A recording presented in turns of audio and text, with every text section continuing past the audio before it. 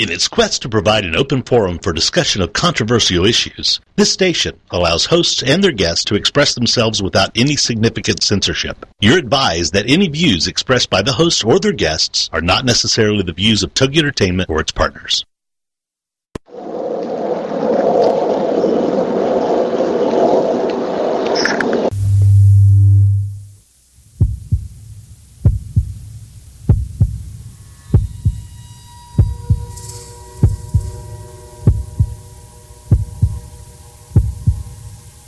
Come with us on a journey into the unknown, the unexplained, and the unbelievable. We will test your senses and challenge your beliefs. A world where science and religion clash. Or do they?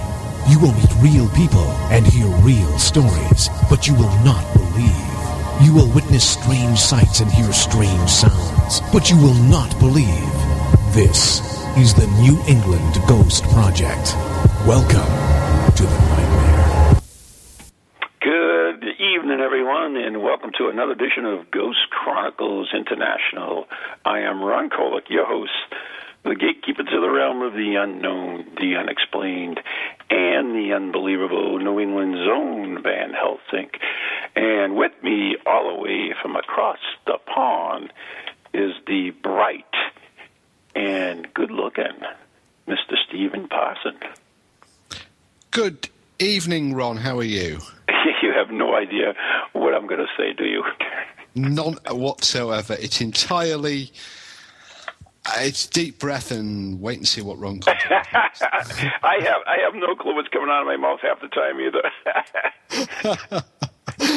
Well, it should be the frozen pond tonight. We're in the middle of an unseasonable icy spell over here in the UK. Oh, it's been very warm here. So why were you talking about getting your central heating boiler furnace fixed? Because it died. I thought you were suffering from Christmassy weather and getting ready for the end of the world next week. No, yeah, I mean, we're probably going to touch on that a little bit, but no, we're going to. Nope. My in addition to a root canal I had to also replace my furnace, which had a big crack in it, so that was not a good thing. And so, and also I've redone my kitchen as well. I'm in the process, so yeah, I've been busy boy. And yeah, I've been looking at the photos on was it Facebook? You looking like the Grinch that stole Christmas. Yeah, that's interesting. We did last Saturday night. I teamed up with Jeff Belanger and Spooky South Coast, and we did a special paranormal party for Toys for Tots. And basically, it was free. You just had to bring in a unwrapped toy, which they give to less fortunate children. So it was a cool thing. We collected a lot of toys, had a lot of fun, as you can tell from the pictures. And by the way, if anybody wants to friend me, Ronald Kolick on Facebook, or you can join our page, which is Ghost Chronicles International. Okay, I was just watching the chat rooms when you did that, whilst you were talking, and somebody popped in, somebody said hi, and then the person who popped in said, I've just realised today's Tuesday and I need to be here tomorrow. So is that precognition, retrocognition, or is it all gone to pieces cognition for that poor girl? I just realised today is Tuesday and I need to be here tomorrow. What the hell does that mean? I've no idea. Wow. Well, we better explain to people that Cal is off doing important war work again tonight, selling war bonds. So this is one hell of a war you've got going on there, evidently. Got a hell of a what? Sorry, a hell of a war. Yeah. Well, he's selling war bonds, so him and Norrie are dressed up as the Andrews sisters, and they're going from it's like workers' playtime. They go to aircraft factories and tank factories selling war bonds. So we haven't got Cal tonight, but what I thought would be quite cool... But then again, when do we have Cal? You know what I'm saying? What would be quite cool, I think, would be... to field in some questions from Throw It Open, because if the world ends next week, could actually be our last show. Well, could be, but, I mean, I actually, I have another show, Ghost Chronicles Morning Edition, which is at 11 o'clock in the morning, and I had Shaman Steve Wilson on from the Spirit Light Network, and he was talking that he was going to have a End of the World party at his sacred place, so there you go. I've done it a different way. I just maxed out the credit card. I thought, if the world's going to end, I'm just going to take everybody else's money with me. So you don't think I should have gotten my heating unit fixed then, evidently, huh? I'd have waited a week if I were you. You might not need it. It might just get hot enough. Well, it depends on which scenario, doesn't it? Because some say it's the end of one era and the beginning of another. Some say that it's just down to the fact that the archaeologists didn't find the next page of the Mayan calendar. That's what I said. It's on the back of it. They didn't turn it around. Yeah, just turn it over and look at the other side. Others say that there's a big planetary alignment and that we're going to line up with a big black hole in the centre of the universe. And there are a whole heap of wacky ideas. But we'll all find out for certain a week on Friday, won't we? Do you know how many end of the worlds I have lived through? Probably one or two more than me. But I was going through. We had the big Millennium one, and of course, that was huge. There was that was all the aeroplanes were going to fall out the sky. Every computer would stop working. We all got letters through our door from the British government warning us about all of the precautions we should take. Did you really? Yeah, absolutely. I wasn't aware of that. We nothing happened here. Virtually a couple of, I didn't realize it. What type of precautions were they looking at you to do? We all had. There were government advertisements on the television and radio. We had leaflets through the door telling us about the Millennium Bug and what we should do, and that we shouldn't worry because there were all sorts of precautions in place, and the government would save us. But that we should, turn off things and not worry if the phone stopped working, and nothing happened, of course. There's been, I've lost count how many end of the worlds there's been. Right. Of course, you could have been, you could have been one of those who were members of Heaven's Gate, and that was kind of a shame. It's bad enough they castrated themselves, but then they all took the Kool-Aid and nothing happened. So, hey. Although somebody put forward a theory recently that actually the world did end and that we're all living now in an altered dimension. But what I'm looking forward to most is December the 22nd, because I want to see all of these prophets of doom, see what they come up with next by way of getting out of it with some credibility. Because I've been watching some of the documentaries that have been shown on British television about the end of the world, and there's some people sitting in bunkers and they've stocked up with, why would you sit in a bunker stocked up with a year's supply of food for your family? Twinkies, you got to have a year's supply of Twinkies because Twinkies are no longer made. Yeah, but there's no point in sitting in a bunker if the world's going to end, is there?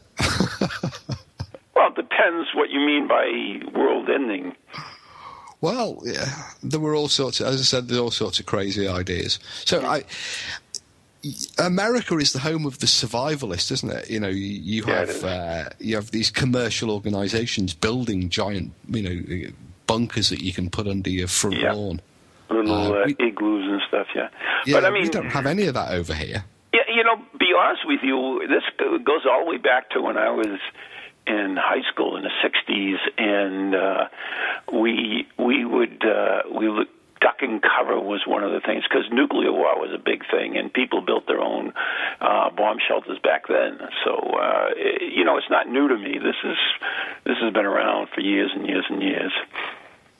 Well, I'm not that much younger than you, and I do remember I'm too young to remember the Cuban Missile Crisis, although I was around. But I do remember the duck and cover, and I do remember the British response. We had adverts, should the air raid warning sound and blah, blah, blah, you've got 4 minutes. And being of course much nearer to Russia, I think we had less warning than you, and we didn't really have the movement for building bomb shelters under the front lawn. What we had was people telling us to basically hide under the stairs, or turn the bathtub upside down, or hide under the kitchen table, and it'll all blow over. You know, it's interesting. A lot of things, it's what you believe in that kind of guides you through life. I mean, we talk about ghosts, and a lot of people don't believe in ghosts, and some people believe in spirits is different than other people and the way they're brought up. I had on the morning edition, I had Shaman Steve Wilson on, and he went to Peru. And now this is a gentleman who believes that he sees spirits all the time, so that it's nothing new to him. He's constantly being bombarded. But when he went to Peru, there were no ghosts. That's actually something I've encountered. We did some stuff with Japanese television, and they. And of course, with work, I've worked with a lot of Middle Eastern people, and their outlook and perspective on ghosts. They're often quite surprised that we go looking for ghosts. In fact, one friend of mine who's from India said to me, "Why are you looking for something that everybody knows is there?" The Japanese were astounded that we would look for something so utterly terrifying, because in their culture, the ghost or the orai is something not to be dabbled with or trifled with, and they'd come over to look at these strange British people who actually go out and search for ghosts. So there's huge cultural differences. But I'll tell you what I've been up to this week. Apart from before we go off on that, and I'll get back to you. I thought it was quite interesting. We're here together, so I wanted to get back to that Peruvian thing. Oh yeah. So, anyways, he talked to the people down there, the shamans down in Peru, and some of the other people. Said, "Well, how come you have no spirits?" He says, "Well, we believe that when you die, you go to this mountain, and then you wait there, and then you ascend." So he went to this mountain, and he said, sure enough, the mountain was loaded with spirits. So that's where all the spirits in Peru had gone. They had gone to this mountain to wait to ascend, for the gods to come down and pick them up and ascend them to the next levels. So isn't that kind of interesting? It's also kind of reminiscent from that scene in the Independence Day where they're all gathered on top of the buildings. Oh, God, yeah. It's funny. It's funny, Steve. I thought of the exact same thing. They're all standing there saying, "Oh, take me home." And how'd that work out for them? Well, we all know the ending of that film. The president saved the day together with some hick crop duster farmer. Yeah, but you know what? That's what America is built all about. Just the common people. That's what makes America great. America is great. The mutt, the dog. Nobody wants. That's the one that always saves the world, saves the day.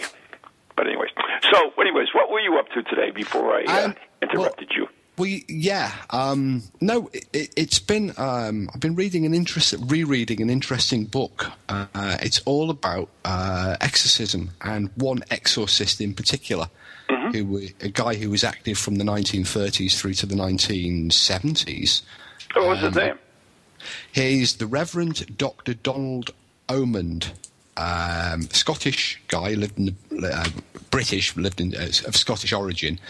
Non-Catholic? He was Anglican, but he did work with the Roman Catholic exorcist as well. Yeah. But some of the things he exercised or claimed to exercise was the Bermuda Triangle, really? the Loch Ness Monster. But perhaps one of the strangest stories he talks about is one he called in to exorcise a gentleman, an Arab gentleman called Mohammed Saeed, who claimed to have been inhabited by a person who was a displacer of souls, and the original person, I'm going to try and tell the story here, was born in Paris, I think in the 1890s. Right. And he then displaced his soul into the body of a Belgian journalist, and then later displaced his soul again into the body of this Arab tribesman, and had approached a psychiatrist, an Austrian psychiatrist, saying that he wanted to die with the Arab. He no longer wanted to jump bodies. And the psychiatrist approached Dr. Omund in order for an exorcism ritual to be performed to ensure that the soul stayed in the Arab body and then died with him. But it's what's fascinating through all of these, the Bermuda Triangle case, the other exorcisms, and this displacer of souls, is that in many instances there is the testimony, the signed testimony of the psychiatrist or medical practitioner who was also involved, and their belief that what actually took place, or what's claimed to have taken place, actually happened. They all belong to the Organisation for the Investigation of Physical Disorders, which was an organisation based in Europe in the 1970s. And it was a mixture of psychologists, psychiatrists, and medical doctors from both Europe and North America, who and indeed, of course, The Exorcist.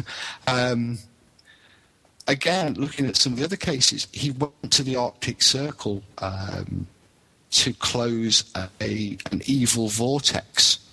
Really? I mean, it's too long a chapter to read from, but... What's the name of the book again, Steve? This is really interesting, actually. The book's It intrigues me. Yeah, the book's called To Anger the Devil. To Anger the Devil. And it's by Mark Alexander. Is he still alive? The Exorcist isn't alive any longer. He died. I don't know if the author's still alive, but the book... I'll sort of try and briefly sort of touch on some of the cases. One of the things he doesn't do is he doesn't believe in... Let me just zoom forward a little bit. Some of the stories you read like Edgar Allan Poe tales. There's like dancing statues and that cause ships to sink and buildings to burn down. But one of the chapter 10 is Laying a Ghost, which of course is relevant to my area of particular interest. And he says, one of the common fallacies regarding exorcism is that it is largely used for banishing unwanted phantoms. Over and over, one hears about the haunted council flat or the old rectory with the semi-transparent gliding figure to which a priest is summoned to lay the ghost. However, in conversation with Dr. Omund, I soon learned that he has no interest in this type of work, and he is only likely to exorcise a spectre if it is a suffering earthbound spirit, exerting a malign influence, or it is a manifestation which has become a focal point for the powers of evil. Thus, if they do not endanger the living, ghosts have nothing to fear from this psychic clergyman who is frequently aware of their presence. And then he talks about one or two cases where he did actually perform an exorcism. One was on a country road where a number of drivers had independently reported the naked, blood-spattered body of a young girl, which had been linked to a murder that had taken place 200 years previously. And the police actually asked him to perform an exorcism by the side of the road in order, because they were obviously concerned what might have happened if the spectre had been seen by a nervous driver. And the other one. Let me stop you there. Is that something that's accepted in the UK? The police dealing with mediums or exorcists? Not generally, no. Certainly, the police were called in a number of, like the Enfield case. Almost the first people called by the family, because of the nature of the disturbances, was the local police station. and police, the police were indeed witnesses to the events at Enfield. That's also true in a number of other cases, like the famous Runcorn poltergeist, which you may not have heard of over in America, but it mirrors many of the aspects of the Enfield poltergeist case. And again, the police were called repeatedly to the property, and indeed on a number of occasions were witnesses to the events. But we don't seem to have psychics routinely helping the police. There are psychics who certainly claim that that's the case, but when they've never been able to substantiate those claims. It's kind of interesting. You talk about it and these are all things that I have been part of, is working with the police, with psychics on cases, and also accompanying exorcists from the Catholic Church on official exorcisms. And so I was really kind of sitting back and listening to what you were saying and see how it compared to my own experiences. So I find that interesting. I know that you perhaps don't believe in either of those scenarios that have any value, or am I wrong? I've got to tell you actually that with regard the exorcism side of things, particularly the Catholic rite, you're dealing with somebody who is deeply interested in that side of. I mean, this is a personal interest. It doesn't go into the investigation side of it. Right. If you recall the photograph in the Wall Street Journal of me, you might recall I was holding a book, but behind that was an original, or is the original, an original copy of the Catholic exorcism ritual. And I've got quite a number of books that. That has changed through the years, right?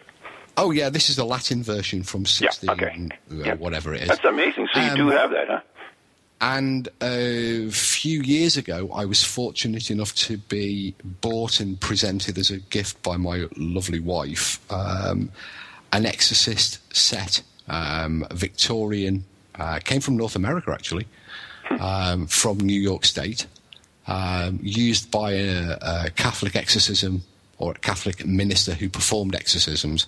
And this is a wooden box which turns into an altar, and inside the box, of course, is all his or the crucifix and the platters and the salvers and all the things for the unctions. And so, yeah, that's, and I'm surrounded by, not only the books, but, religious ephemera. So, yeah, miracles, religious miracles and exorcisms are something that's always deeply fascinated me. So chat away about exorcisms all you like. Oh, that's interesting because, I had never, like I said, being brought up Catholic, and, we've always had that, like the Exorcist. We always think the exorcisms are like that movie Exorcist, which is, they can be, but not necessarily. And the three that I were able to go on were quite different. One of them was what was called a demonic obsession, and that was what they believed, that a demon was actually, what's the word, like upstalking a person, a particular person. This was a medical professional, a female, and the thing was definitely tormenting her. It was destroying things in her condominium. It was abusing the dog, or tormenting the dog, I should say. There's things like spindle coming out of the staircase and flying across the room and hitting her in the head, and electrical shots, wires being crossed in the walls and shotting out, and objects being moved, and all that stuff. And that's why eventually the exorcism took place, which it was to. But the coolest thing of the whole thing is, you expect when you see the movie The Exorcist, you expect it's like that because this is your head spins around, you're spitting out pea soup, and it wasn't like that, of course, at all. I mean, this woman was a medical professional, and when they performed the exorcism, it was really thing. The air, it's so hard to describe, but the atmosphere just totally changed. It went from heavy to a very lighter, and it just kept going. And then there was just a huge slam, like a bang, a huge bang, and that's when the exorcism was completed. It was really interesting.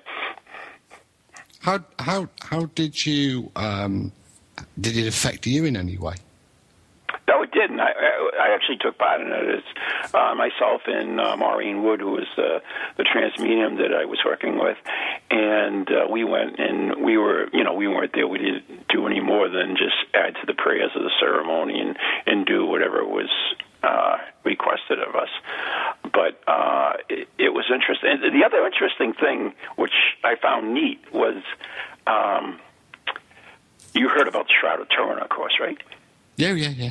Yeah, Shroud of Turin.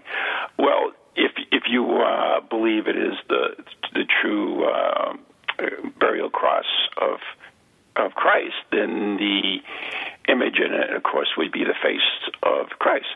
So one of the things that they did is they actually had photographs of this Shroud of Turin, the face of it, and they were placed over all the over the doors and the windows. In other words, to keep the demon out, which was kind of interesting too. And in fact, what he did is actually he had a one laminated and put on the collar of the dog that was being tormented as well. So that was also intriguing. I found that very intriguing. And the theory behind it is that evil can't look on the face of God. Yeah. I find the whole thing utterly fascinating. I've just been going through some of my own bits and bobs, because I've never been in the position of having personally attended an exorcism, or rather not a religious exorcism. I've been in plenty of places where the medium has suddenly started to. Right, yeah. That's, to me, it's different. Yeah, which I don't. Oh my God, we're up to break time. So anyway, sorry about that. You're listening to Ghost Chronicles International with Steve Parson and Ron Kolick. We'll be right back after the following messages on Toadjet, Pararex, Ghost Channel, and beyond.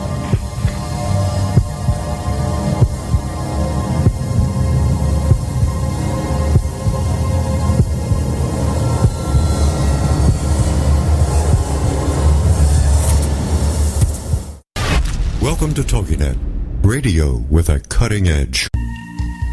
Feel the need to do some soul searching or make some changes in your life to create a more positive future? Then Circles of Wisdom is just the place for you. Circles of Wisdom is a metaphysical bookstore and more, located on Route 28 in downtown Andover, Massachusetts.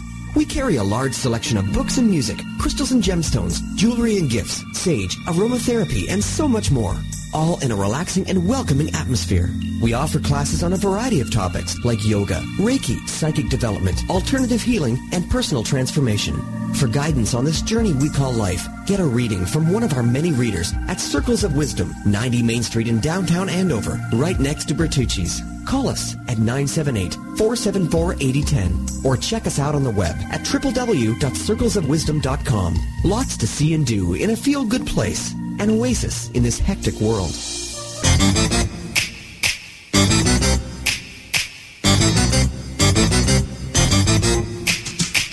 They're creepy and they're kooky, mysterious and spooky. They all talk gobbledygooky, the Pararex family. The shows are paranormal, not stuffy but informal. The topics are abnormal, the Pararex family. They're strange, deranged, unrestrained. So grab your favorite brew, it's time to rendezvous as we give awards to the Pararex family. Take 6,427. All right. Hi, I'm Ron Kolek, author and lead investigator of the New England Ghost Project, New England's own Van Helsing. And I'm Ann Kerrigan, the blonde bombshell, and I'm the lead investigator of East Bridgewater's Most Haunted. And we'd like to invite you to tune in Ghost Chronicles, The Next Generation, every Wednesday night at 7 p.m. Eastern Standard Time on www.toginet.com. So Ann, what are they going to hear on this stupid show? What are they going to hear? They are going to hear things that they can't believe are happening. Like Beyond Bizarre. And cemetery tripping. Oh, that's your deal, right? Absolutely. Yeah, one of these days you're going to get so scared of one of these cemetery tripping things that I'll have to get a new co-host. I am brave beyond belief. Yeah, we'll see. Scares me. So anyways, if you're bored and you got nothing to do on Wednesday night, tune in to Ghost Chronicles Next Generation with Ann and Ron. See you then.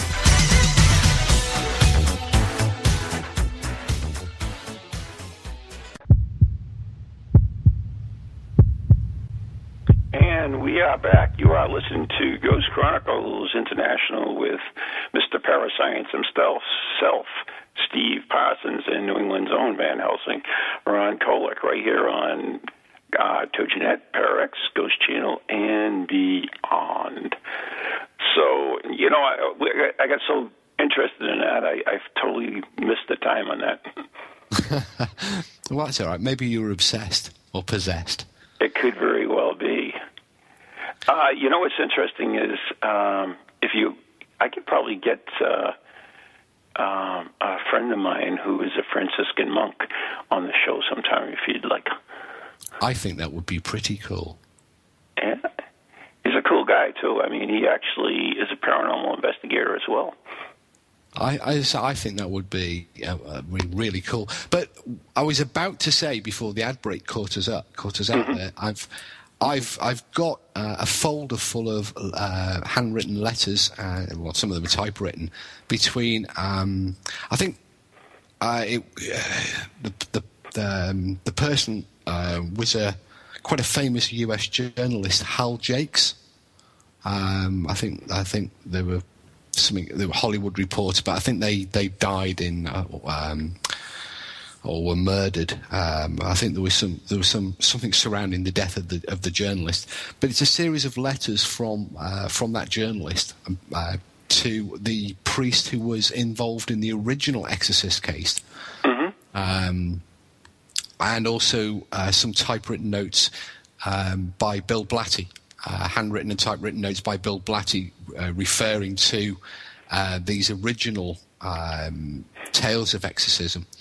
But what's interesting is these actually relate to what would have been the true sequel, which was Exorcist 3, and which was the actual proper sequel to the movie, The Exorcist. And these are from the priest who was. He's in Tennessee. Let me just try and find the name of the Father Ryan High School in Nashville, Tennessee. Okay. Back in the early 70s, to where he'd retired, and he was a deacon. I'm just deliberately not giving out his name here, because it wasn't the name that's always been associated with the one in the 1949 story. And he gives several other accounts of possessions and various obsessions. There's an interesting one that took place in Vietnam. I can't go through them, read them out obviously loud. Each of them is several pages long. But one of them involves a number of US infantry troops in Vietnam where they're trapped on a hill, surrounded by fog, and then they're led to safety after praying. They're led to safety by what appears to be the spirit of a French Foreign Legionary soldier, who led them all out to safety and then disappeared. He talks also about an exorcism. It's interesting you said that. We had Mark Mark Nesbitt on the show, and he is Mr. Gettysburg. He's written about a dozen books on Gettysburg, and he talks about a battle which I cannot remember offhand, but it was the Civil War battle, and the troops were actually rallied by George Washington. The same thing that goes through George Washington. And of course, we have the famous Angels of Mons in British culture. So there is this sort of common thread throughout these different stories. Just trying to think. There's another one here. There's an Irish priest who was too fond of drink and got himself possessed, and he had to be subjected to an exorcism by the bishop. It's full of all this stuff. I was just it was nearby, and so when you started talking about the Exorcist case, I thought I better start dragging out something to try and find something to say. No, I think that's interesting. That I would love to take a look at that book, and I'm gonna have to. Is that still available, like on Amazon? I'm guessing so. I had my copy about 2 or 3 years, but I got it from eBay or Amazon or somewhere like that. It was only a couple of dollars. Oh, wow. So, yeah, I mean, I don't suppose it's a very difficult book to find. Mm-hmm. But, you're reading this and you've got this guy and, he exercises the Loch Ness Monster. And then I know, that one kind of like freaks me out. I'm not sure about this that. Is the problem. Yeah, you see, this is the problem. He exercises the Loch Ness Monster, then he goes off and exercises the Bermuda Triangle. Then he goes off to the Arctic to exercise this other Devil's Vortex. And it all sounds very, very far-fetched. But then you read more and more, and you think, well, there's photographs of him here doing it. These are, respected psychiatrists and doctors and other scientists who are helping him and working alongside him. Clearly the expedition to the Arctic was funded by, I think at one point the Norwegian Navy were involved. Really? The governor of Bermuda, the Bishop of Bermuda. Now, you think, well, okay, the guy sounds a complete cuckoo, but why would all of these other people get involved? Why wouldn't they just give him how do we really know that happened? I mean, it's in a book, but that doesn't necessarily mean that the Norwegian naval really happened. You know what I mean? Well, that's perfectly true. So, you never take anything at face value. So I did do a little bit, the first time I read the book, I did do a little bit of scratching around. Oh, you did? And the book does have accounts or testimony from these from these people to support the book itself. And so you scratch around on the internet and look up these other people and find out were they real? What were their beliefs? Did this organisation exist? And it all starts to stack up, and it becomes a little bit like a little bit challenging because the guy, does come across as a bit of a cuckoo to a skeptical mind. Oh, sure, absolutely.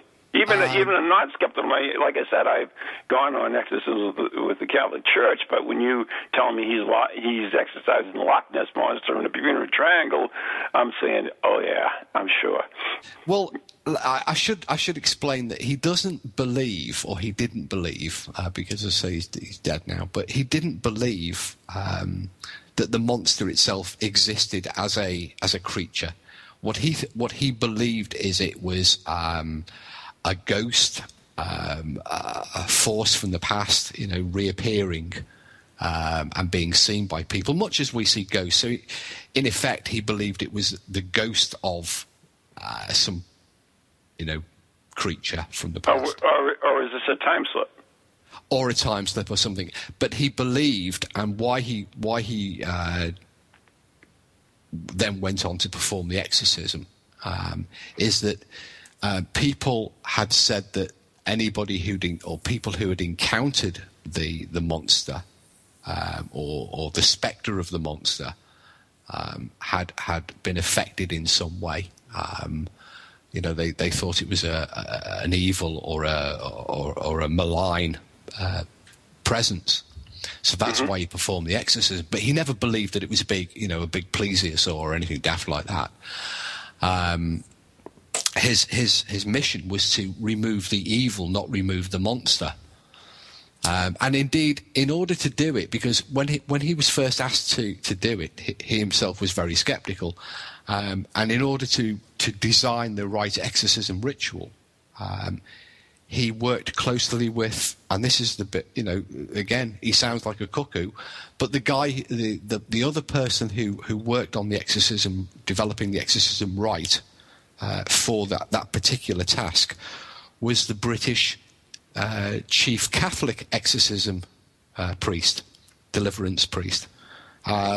So that's. It sounds on the face of it, it would be a skeptic's delight to try and deal with this guy. They just simply write him off as being mad. Right. If he was mad, he took a lot of people along with him, and he convinced a lot of people of his madness.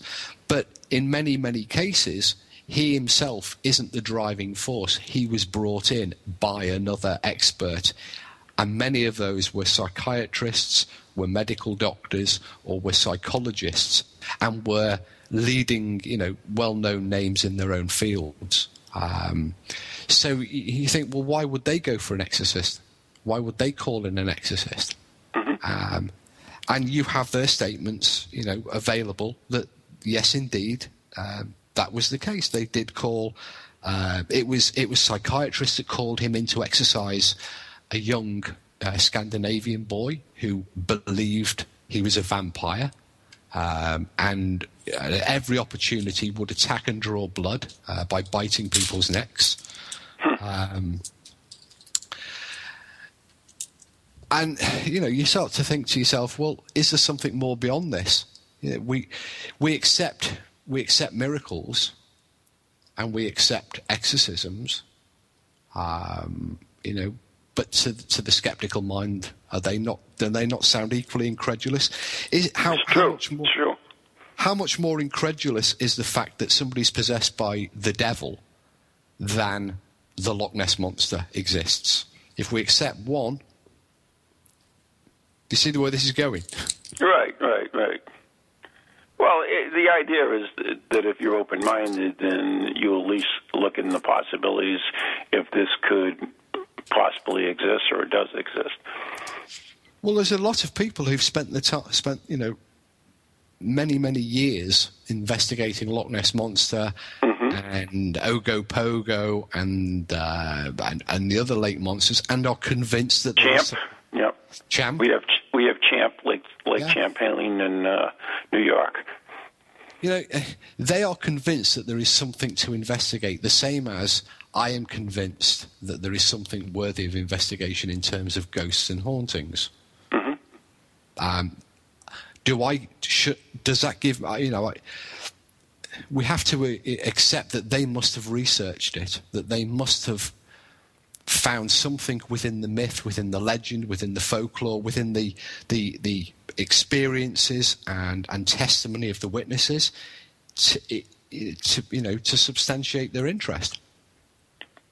So is it right of us just to write off something because it sounds incredulous, like the Loch Ness Monster? It's a good point. It's a very good point, actually. And to be honest with you, now that you mention it, it isn't as crazy as it sounds in the beginning, does it? Well, a few years ago, I went. I was looking for a holiday destination, and I went to Loch Ness for a week. And I didn't go with the intention of debunking the Loch Ness Monster or even spending that much time looking for the Loch Ness Monster. But when I arrived at Loch Ness, one of the things that struck me is that given the scale of the loch, now I know you have bigger lakes over there, but it's 23 miles from end to end, and it's about a mile wide at its widest point, and it's 1,000 feet deep.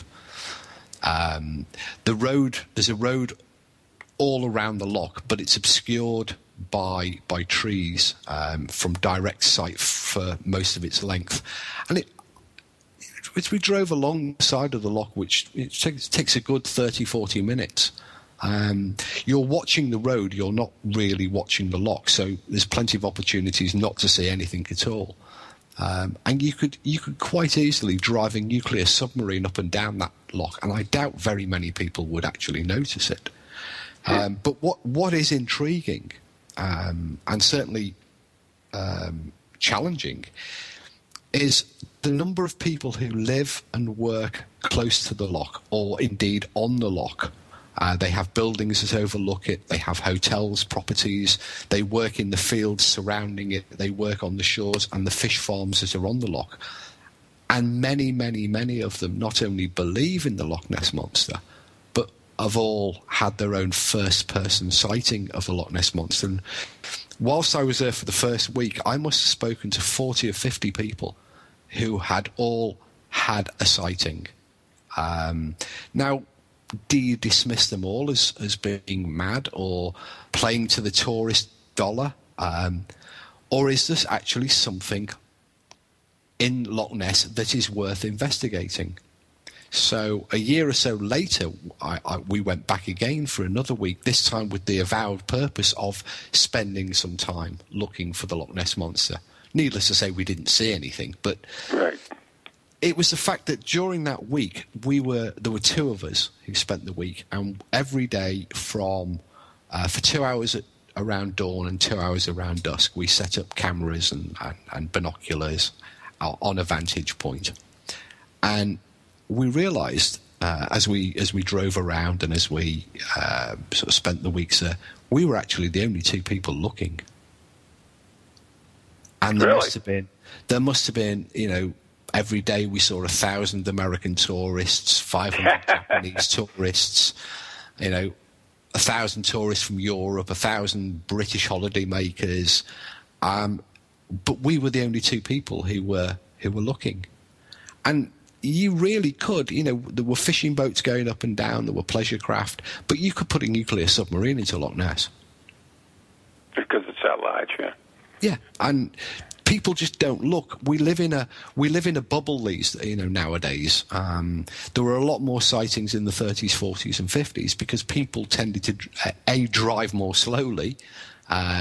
B, the trees were they effectively weren't there. The authorities have allowed trees to grow up between the road and the loch side.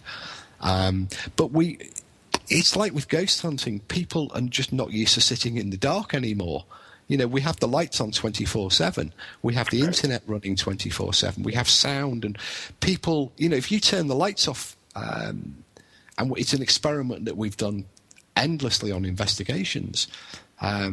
You put somebody in a familiar place that they're used to and that they're comfortable with, and the lights are on, and they're no problem at all, and just turn the lights off and leave them for 5 minutes, and they scare the bejesus out of themselves. Every normal chair or item of furniture becomes a menacing shape or shadow. And that's because we're just not used to sitting in the dark anymore and being on our own without all of this electronic or internet stimulus. Right. In reality, there is not much dark left in the world. I remember watching this program where they had a scale of darkness, and you really have to go to like the remote regions to get anywhere near the darkness that's required, because the cities throw off so much light. All the homes throw off light, street lamps, everything else. If you look from space, it's really not a dark world anymore. It's a very light world. Yeah, absolutely. I live in a rural area. Nearest town is 5 miles away, and so we do have very dark skies, but there is still an awful lot of light around. But, we look back over the history of ghost hunting, and people were having experiences because I think they lived by candlelight, by gaslight. They didn't have the distractions that we do. They would sit of an evening, perhaps read a book. They went to bed when it was dark. They got up when it was light. We don't sit quietly anymore. We've got the TV on. We've got the internet running. We're on Facebook. We're not really, or are we really that in tune with our surroundings any longer? I don't mean psychically, but, we just don't notice things anymore. Right. And when people go into these on a ghost investigation, and when you do go into areas where it's darker, or where you just have to sit quietly, even if the lights are on, there's it's an alien environment to people nowadays, and so it's not really any wonder that they get a bit scared and a bit frightened. I agree. Hey, we just got from the Loch Ness Monster to ghosts, and that wasn't bad, was it? Yeah, not bad. But I actually have to play a bit now. My good friend, West Coast Witch, Marla Brooks, she has created a series of CDs, and one of them is on Yule time, and it gives you some pagan Yule music, and it also goes back to some of the pagan origins of some of the Christian things that we accept for Christmas. So if we have that little promo bit, can we play that now? Go on, then. Maybe not. No. Yes.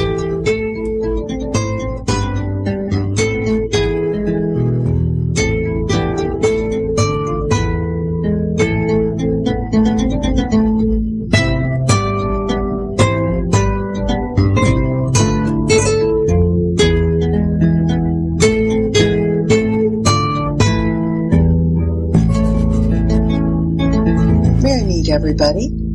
Well, once again, the holiday season is upon us, and it's time to celebrate. But what exactly are we celebrating?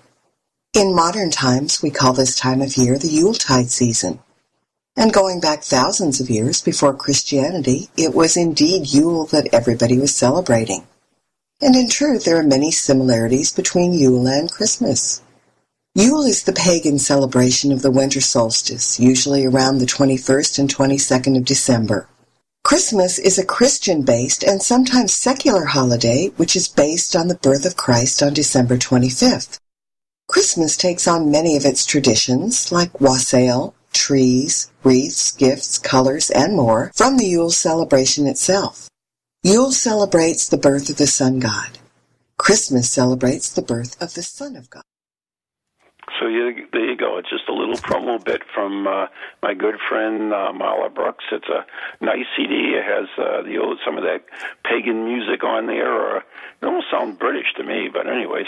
And also it goes in and looks at some of the similarities of Yule versus Christmas. So it's kind of neat. If you go to our website, marlabrooks.com, you can actually purchase it there. So anyways, did that sound British to you, Stephen?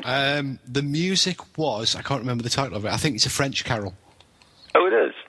Yeah, I think it's a French one. I think somebody in the chat room might help us out here in a minute, but it does. I think that's a French carol, if I remember by my. Are you a happy holidays man or a happy Christmas?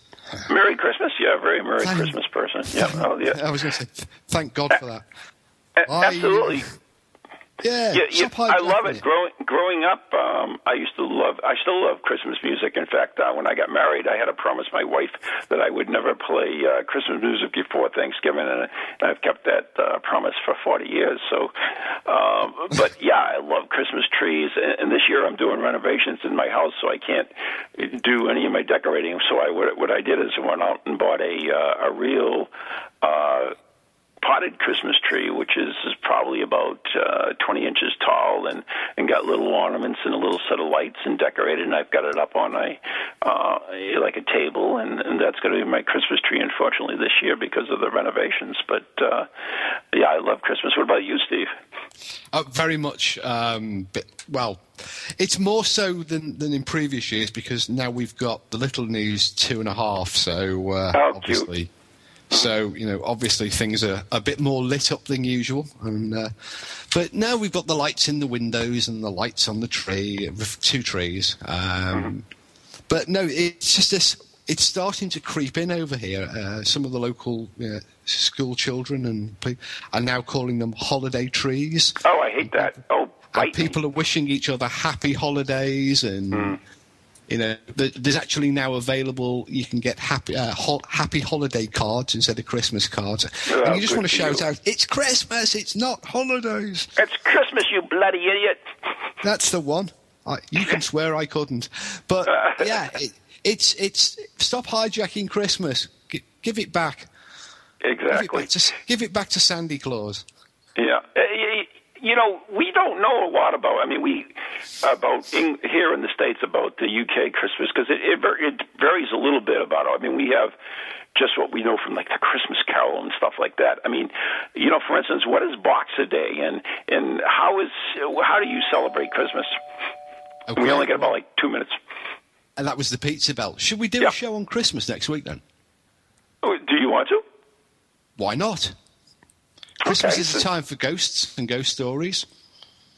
All right, we can do that. We will go into Christmas and ghost stories. That was the pizza delivery, which means we've got to wrap up the show. So anything you would like to mention, your website is always good.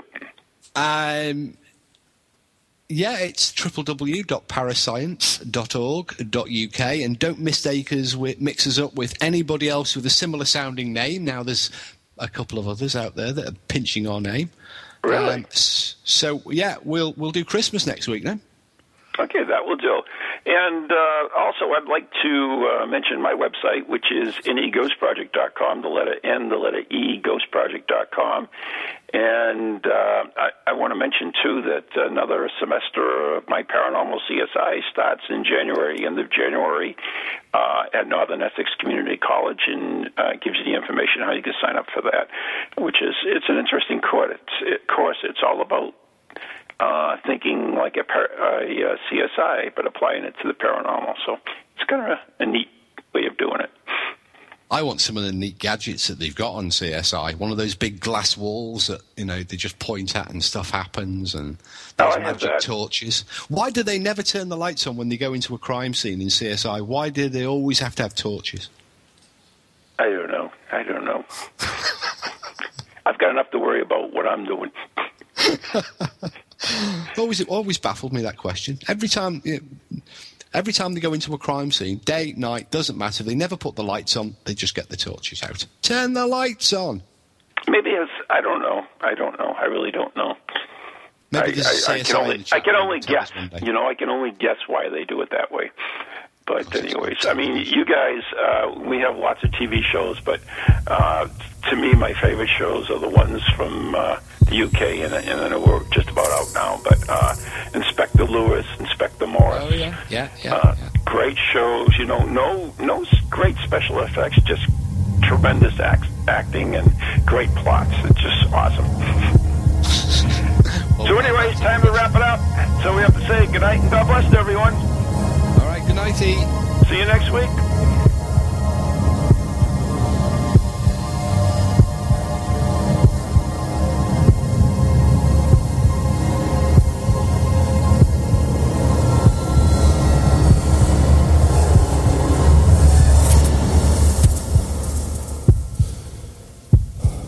From ghoulies to ghosties, long-leggedy beasties, and things that go bump in the night.